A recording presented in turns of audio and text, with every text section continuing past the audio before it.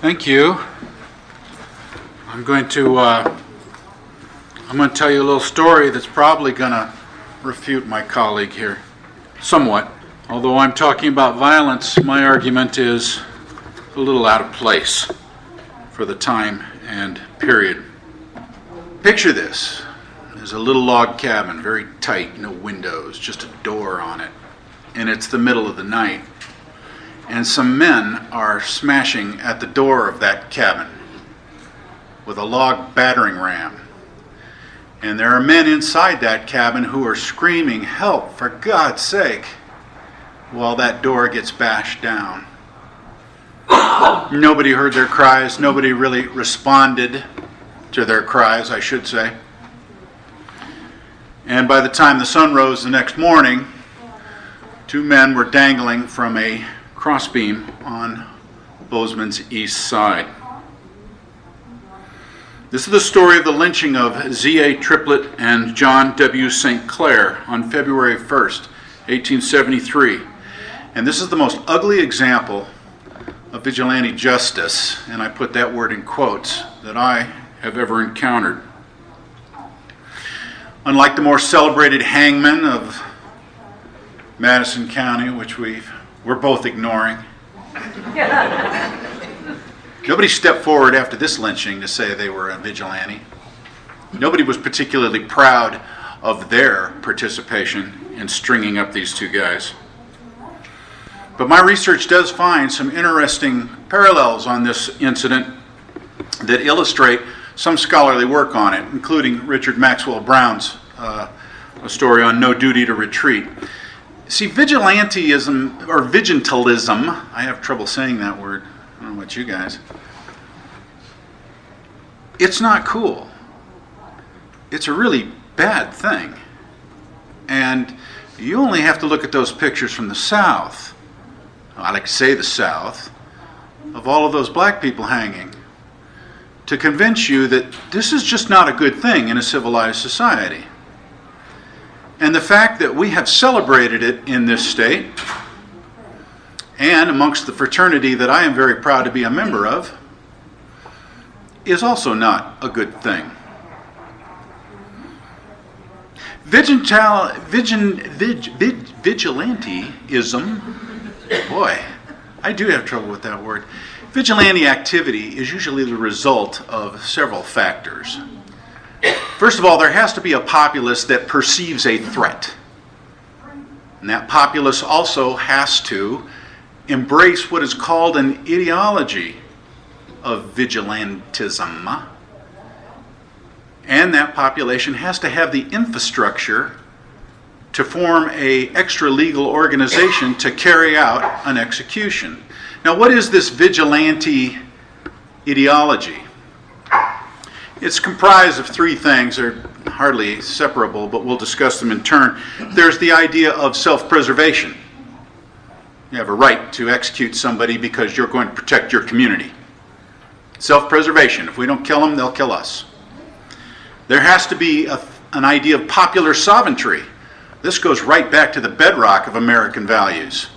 The idea that the people rule. The majority of the people rule. The people can't be wrong because the people rule. And then there's also the right of revolution.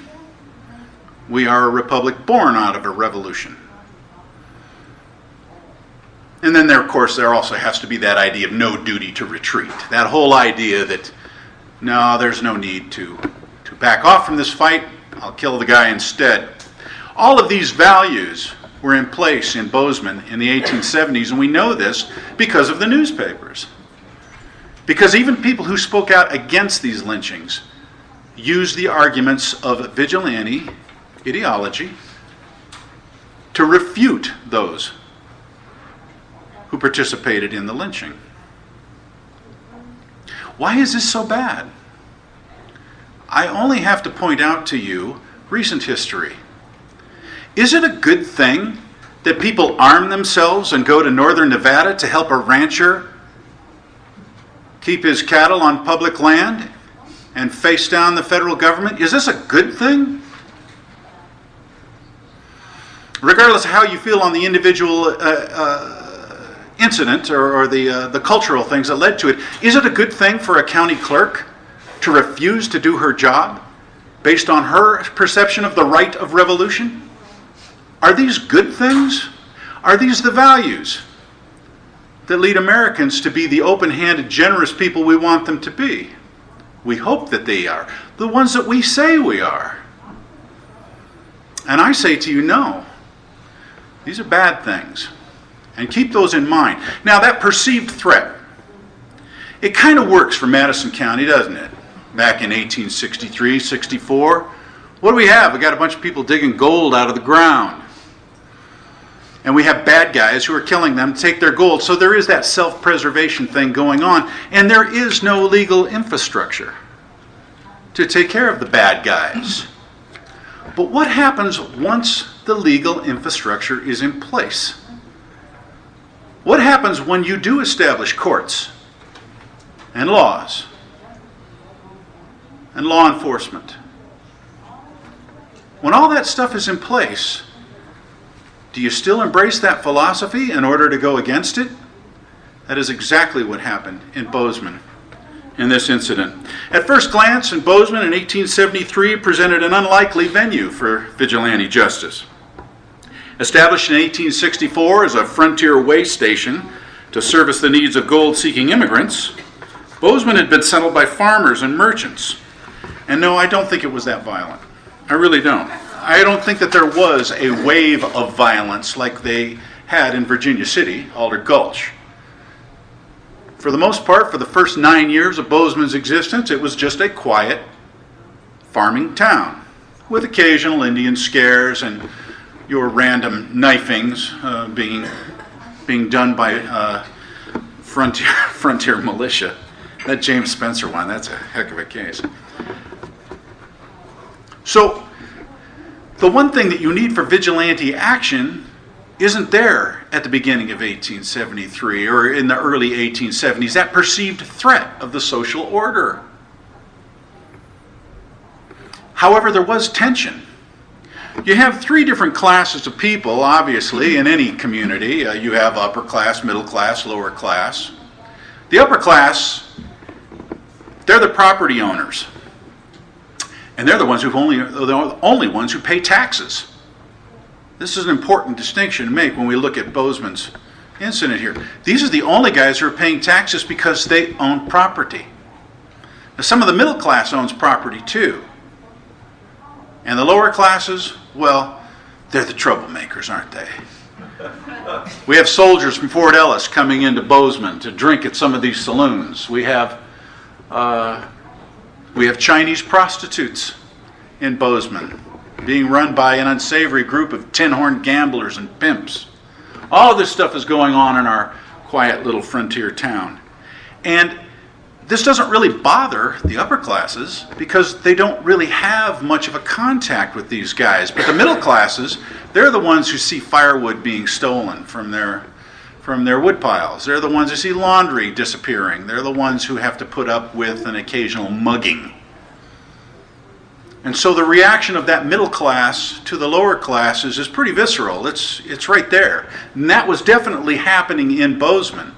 We definitely have that tension of petty crime that the middle class takes note of and that the upper class is more or less immune from.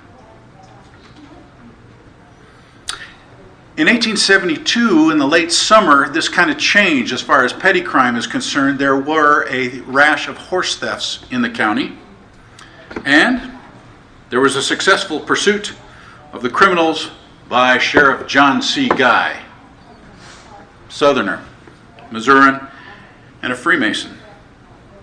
After a fierce gunfight at the outlaws' camp, 3 of the thieves were killed and 2 captured. The prisoners were Gus Callahan and George Clark, alias Paiute Jack. They both hailed from Bozeman.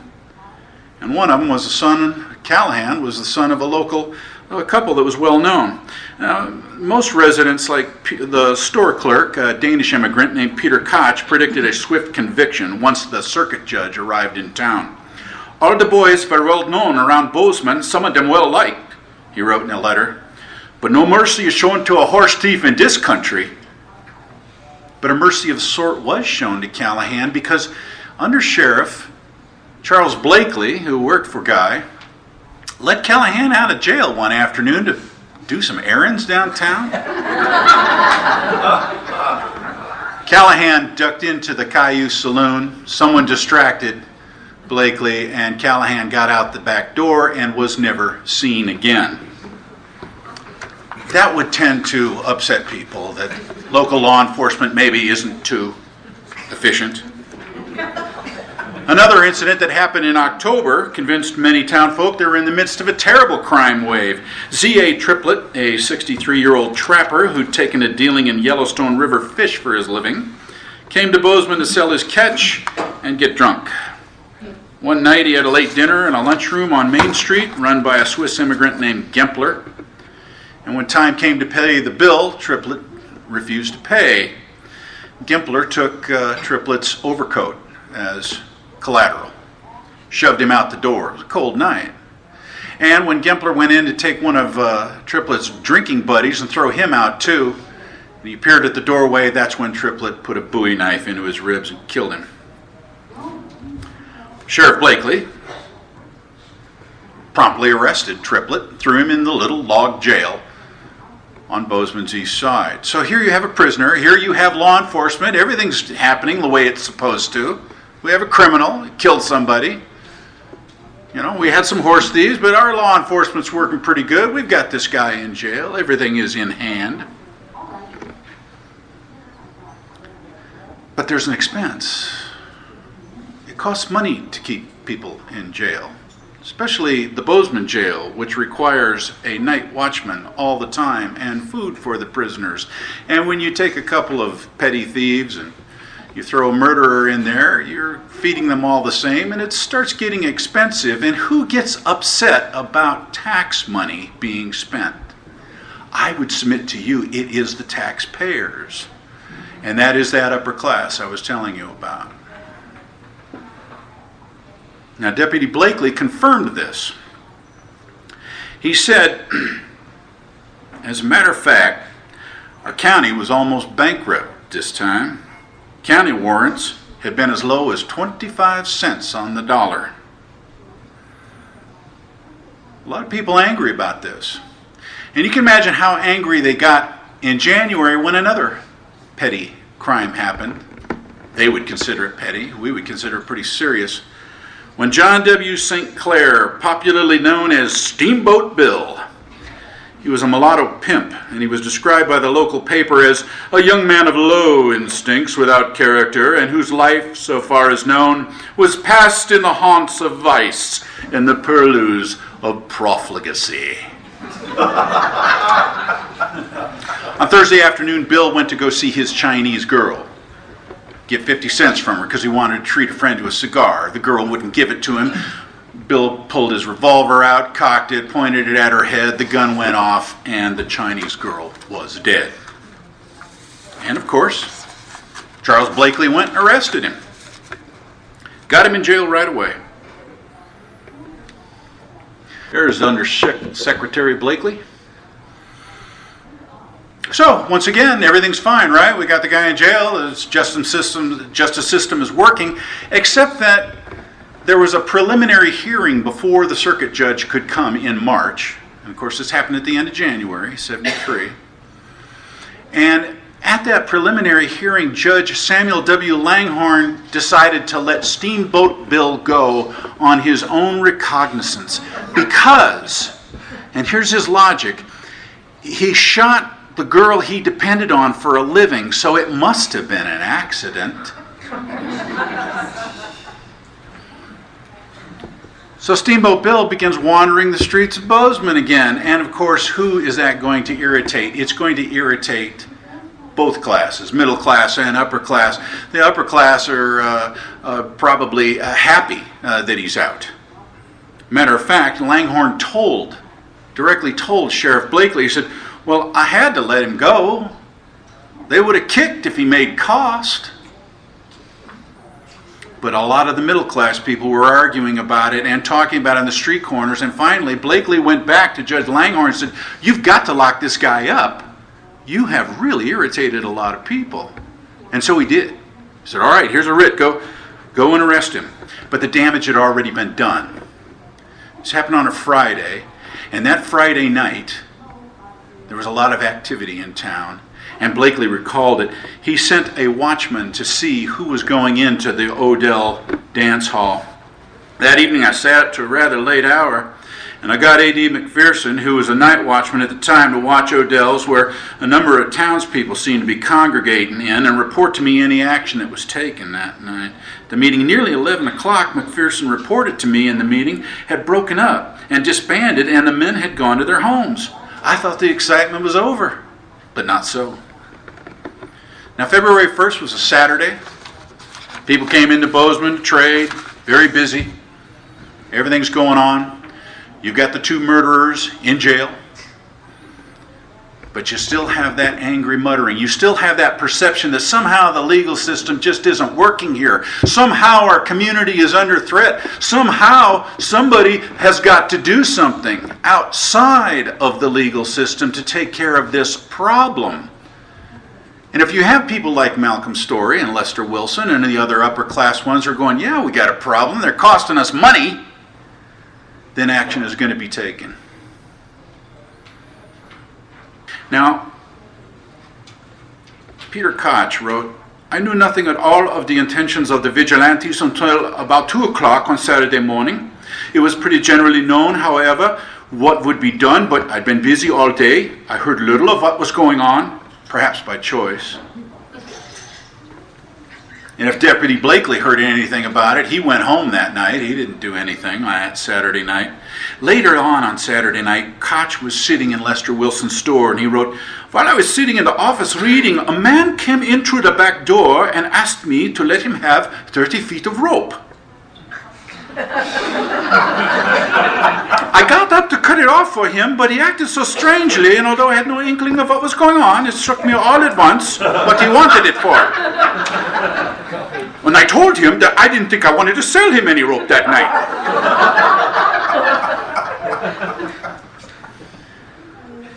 And so, he took my refusal very quietly and he walked out. Well, later that night, Sheriff Guy heard some shouting. Now, this is what Bozeman looked like in 1873. Here's Wilson's store, where Koch was sitting. You got the little log jailhouse over here. And here on the east side of town, you have a beef swing, a slaughterhouse, where they would hoist up beef carcasses and cut them up. And here's the main street. Odell's Hall is where the meeting was. Well, later on that night, Sheriff Guy, whose office was across from the Masonic Hall, he heard some shouting. He understood what was going on over at the jailhouse, and he pulled out his pistol and he went running down to the Northern Pacific Hotel to try to find some volunteers. He knew what was going on. He knew some people had gathered around that jailhouse and they were going to take those guys out and they were going to lynch them. And with his pistol, waving it around, saying, come on boys, we got to stop this. And no one in the hotel wanted to help him. They told him, well, you know, we don't have any guns, Sheriff. It's your job. When Sheriff Guy went down the main street, he was accosted by two men who he never identified. They were probably masked, taken into custody and hauled off the street. Now, somebody else heard that shouting too, and that would have been Samuel Langhorne. He was on the other side of Wilson's store, and he knew what was going on. Samuel Langhorne was the justice of the peace. He represented law. He shouted for that mob to stop trying to bash in that door and take those men out. He too was told to go back inside and mind his own business. He sent a rider to Fort Ellis, managed to get one out later on that evening, trying to get some soldiers in to stop this mob. But meanwhile, the mob had smashed down the door. They dragged those guys across Bozeman Creek, screaming. They took them to the beef swing, and they hung them. Now, we don't know if there was the ritual of a trial, you know. Usually vigilantes go through that, just kind of a sort of a, well, let's hear the evidence, see if these guys really do deserve to die. Give a fair trial before we hang him. Yeah, going to give you a fair trial, then hang you. We don't know if they did that. We do know that Well, they must have put him on a thing. That's Peter Koch. He was one of the ones who spoke out against it. And this was the result the next morning. This photograph was taken on the morning of February 2nd, 1873. Right there at that beef swing. You can see the bridges right behind him there, the mountains. This place stands right where that fancy subdivision is right now, the Bozeman Apartments or whatever. They must have put him on a wagon or something, let him drop. They didn't use the hoist to slowly strangle them. They were at least that merciful to allow the drop. So, being impatient with the justice system, recognizing their right of revolution, right of self-defense to take care of these two desperate killers, and recognizing the convenience for the upper classes to avoid the expense of a trial, these men were hung. Violence wasn't over. The next day, one of Steamboat Bill's other girls was also murdered, probably by Chinese males who always resented the fact that females were being pimped out by their white fellow citizens. 4 deaths in a matter of 2 days in Bozeman. You know, that does kind of back up Jeff's statistic, doesn't it? So after it was all over, there was a big argument in the newspapers. Letters written to the editor, both supporting and decrying the vigilante action. One of the mysterious notes that appeared at the Avant Courier was this one saying, "Permit us to inform the good people of Gallatin County through the columns of your noble paper that all actions of desperadoes such as strangling soldiers, shooting and stabbing white men or Chinese is now and forever played out in this community. So mote it be. Committee 300. That infrastructure of vigilante activity that is necessary, we have ascribed to the Masonic fraternity because we already have an organization with passwords and secrets and that sort of stuff. Being a Mason myself, I deeply resent this. I must point out to you that the only people on record who tried to stop this lynching were all Masons. But this note here, by ending it with the term "so mote it be," which is a very popular, one of the few Masonic ritual phrases which are publicly known. That is how a Masonic prayer is closed, rather than the word Amen. So mote it be. Implicates the lodge as being the infrastructure for this lynching. It was a bad thing. The argument went on. It was never resolved. Nobody ever took credit for this. No one was really proud of this, nor should they have been. But one of Z.A. Triplett's friends sent a poem into the newspaper a couple of weeks after this happened. And he talked about his friend who had been murdered with a rope. Z.A. Triplett. He killed a low-down man for stealing his overcoat. And who among that midnight band would not fought for what he bought? And now, goodbye to that old man. God rest his poor old soul, and take him to that good land where the helpless ought to go.